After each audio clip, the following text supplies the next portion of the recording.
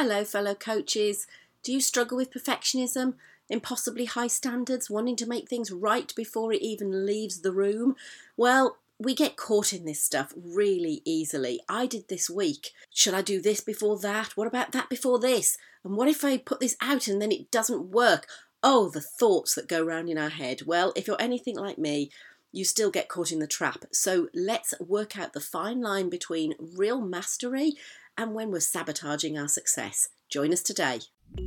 Welcome to the Visible Coaches podcast. I'm Angela Durant and you'll meet Anka Herman a little later. Between us, we have 30 years of business experience. We've started and grown our businesses from nothing but an idea, learning to play to our strengths as introverts in what often feels like an extrovert world.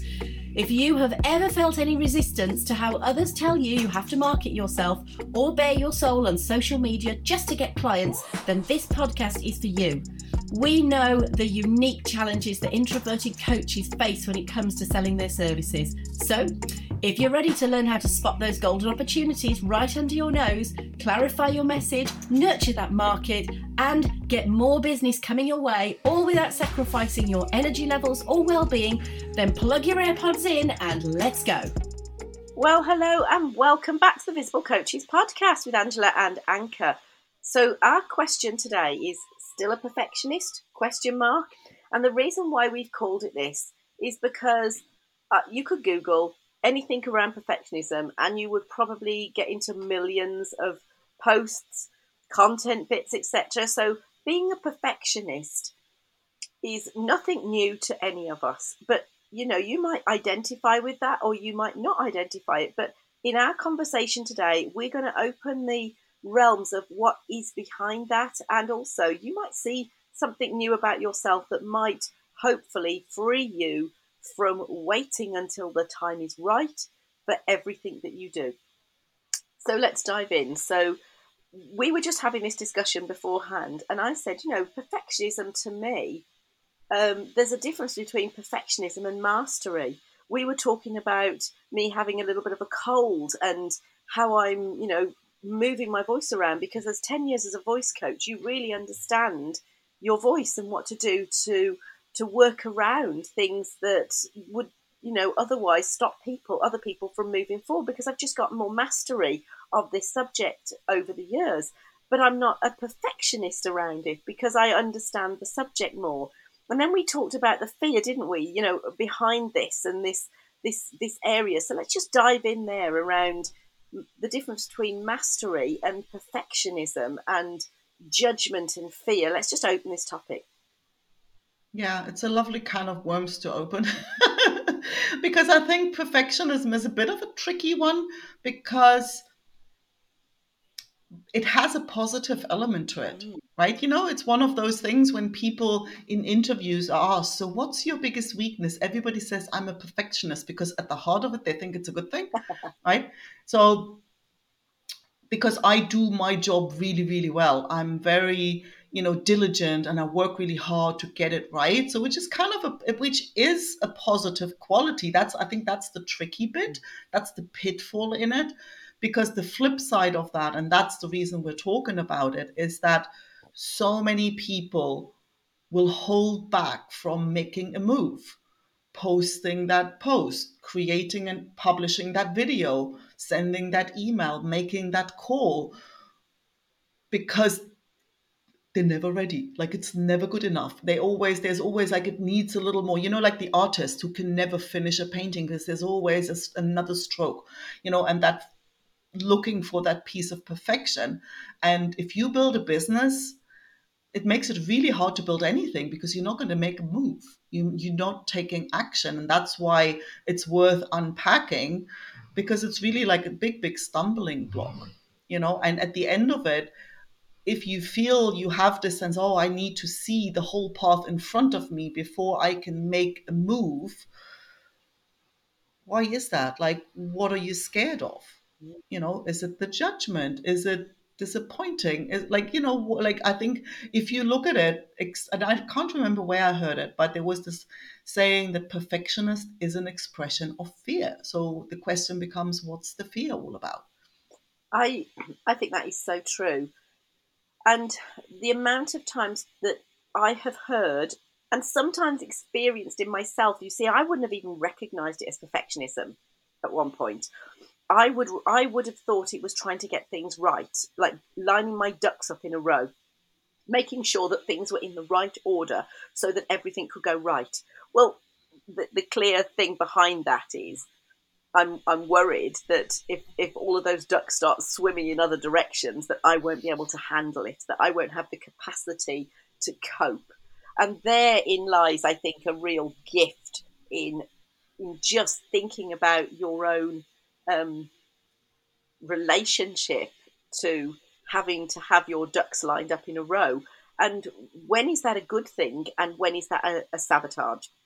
So I knew when I was putting on live events that to have things planned out and to reverse engineer who was going on at what time, that was something I could actually plan out. I could plan the start time of the event. I could plan the end of the event. I could plan which singers and who was on what area and how long we were going to have for the interval, etc.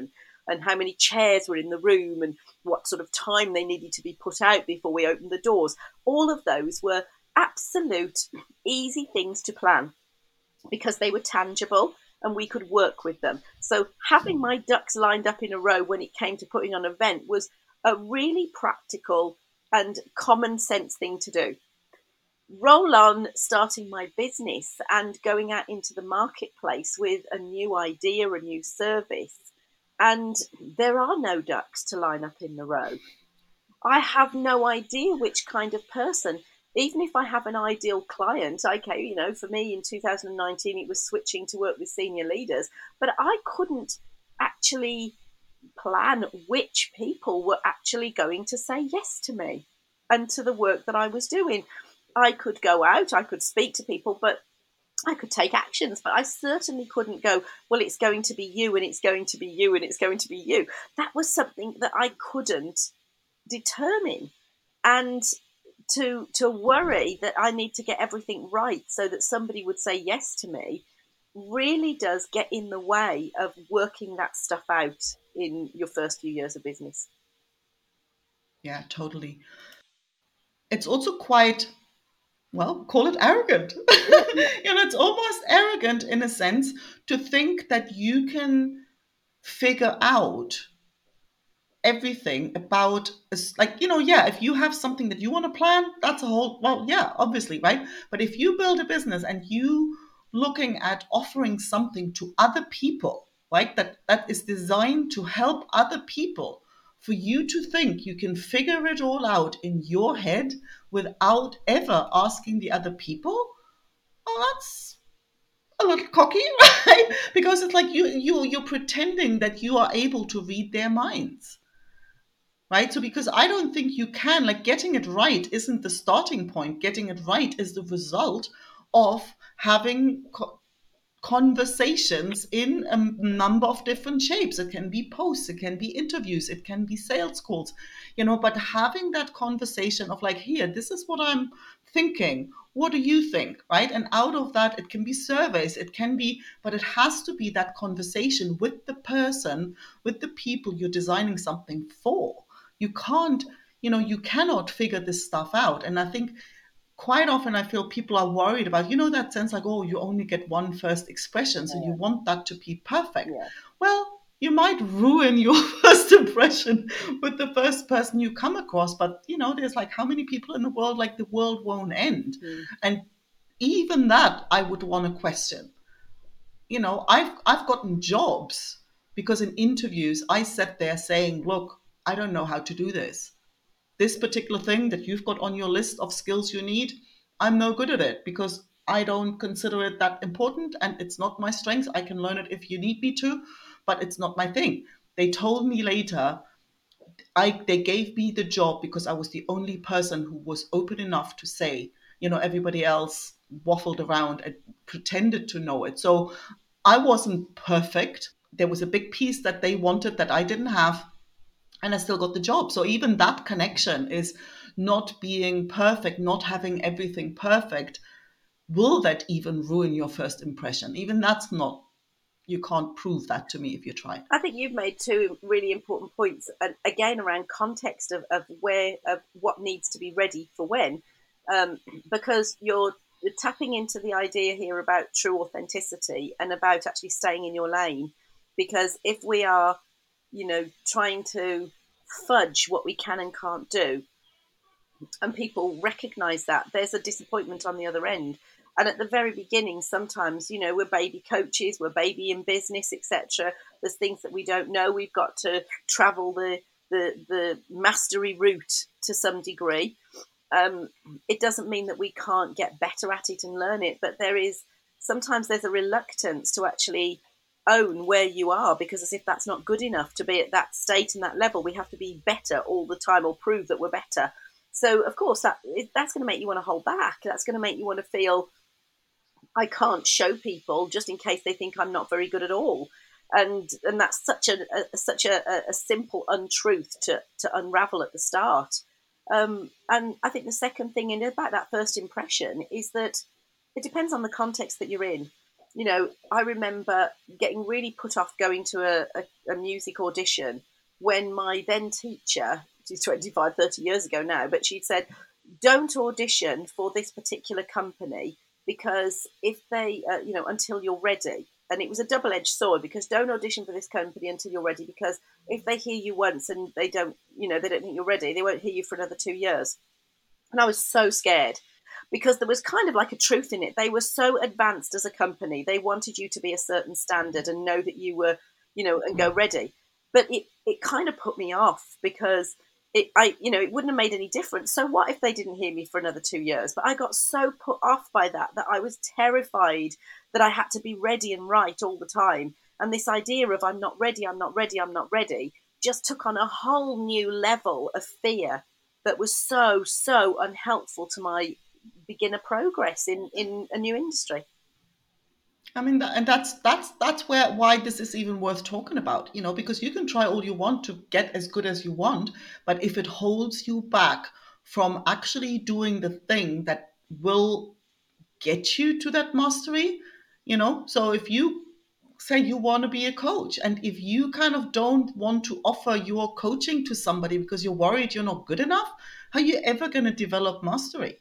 The only way you get good at something is by doing it a lot, and if that requires you being honest with somebody, say, hey, I need a guinea pig, well, then do that, like whatever it takes. But you can't, that's the thing, is I always love this idea of, imagine you want to hike up a mountain, and you kind of sit there and think, I need to, yeah, you want to plan, you want to wear the right gear, you want to take the backpack, you need your water, like you can plan things, but you cannot sit there thinking, oh, let me wait here and plan out.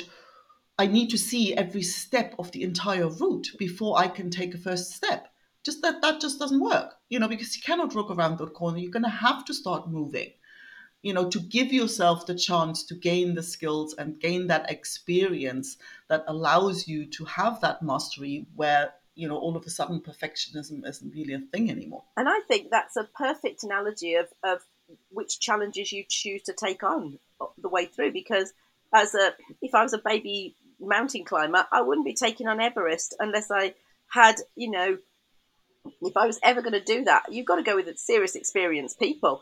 So the value of mentorship, the value of being around people that have gone up those places before you cannot be underestimated. But Yeah. there's also the ability to actually start with a smaller mountain, start with something that's going to give you a feeling of success, and then learn to actually, sort of raise the bar on what's possible for you as you go through. And I think that's a really important point, all the way back to we were talking about investing and growing your business and who to grow it with, is find people that are 2 to 5 steps ahead of you, because they are going to remember what the journey is like right now. They're building it.